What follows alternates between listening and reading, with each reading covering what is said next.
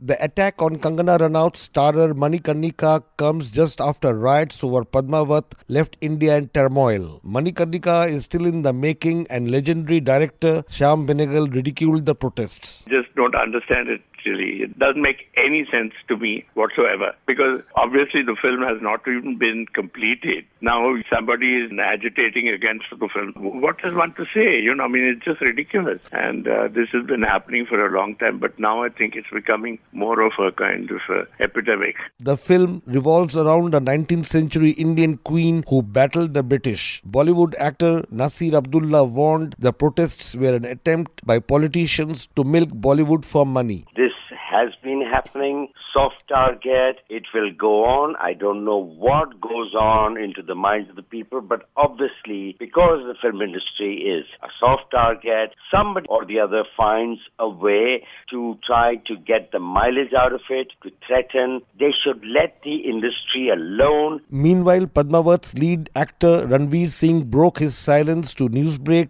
as the blockbuster raked in $37 million at the box office since his January 25th stormy release. Angry would be maybe an understatement. It was a fury. I was enraged. So much so that I had to be calmed down by my team, by my family, by my friends, by my well-wishers. I got a strict diktat at the time from my producers to not say anything, not act out, because it would complicate matters for them further in this battle that they were fighting to get the film made, to get the film released. And as the leading man of the film, it was my responsibility to abide and adhere to what my producers are categorically asking me to do. Riot engineers are in an overdrive. Protests against Padmavat had the blessings of India's ruling Hindu junta. This time, it is the opposition Congress party hoping to milk Manikarnika for what it is worth. For Newsbreak, this is Rana Senn reporting from New Delhi.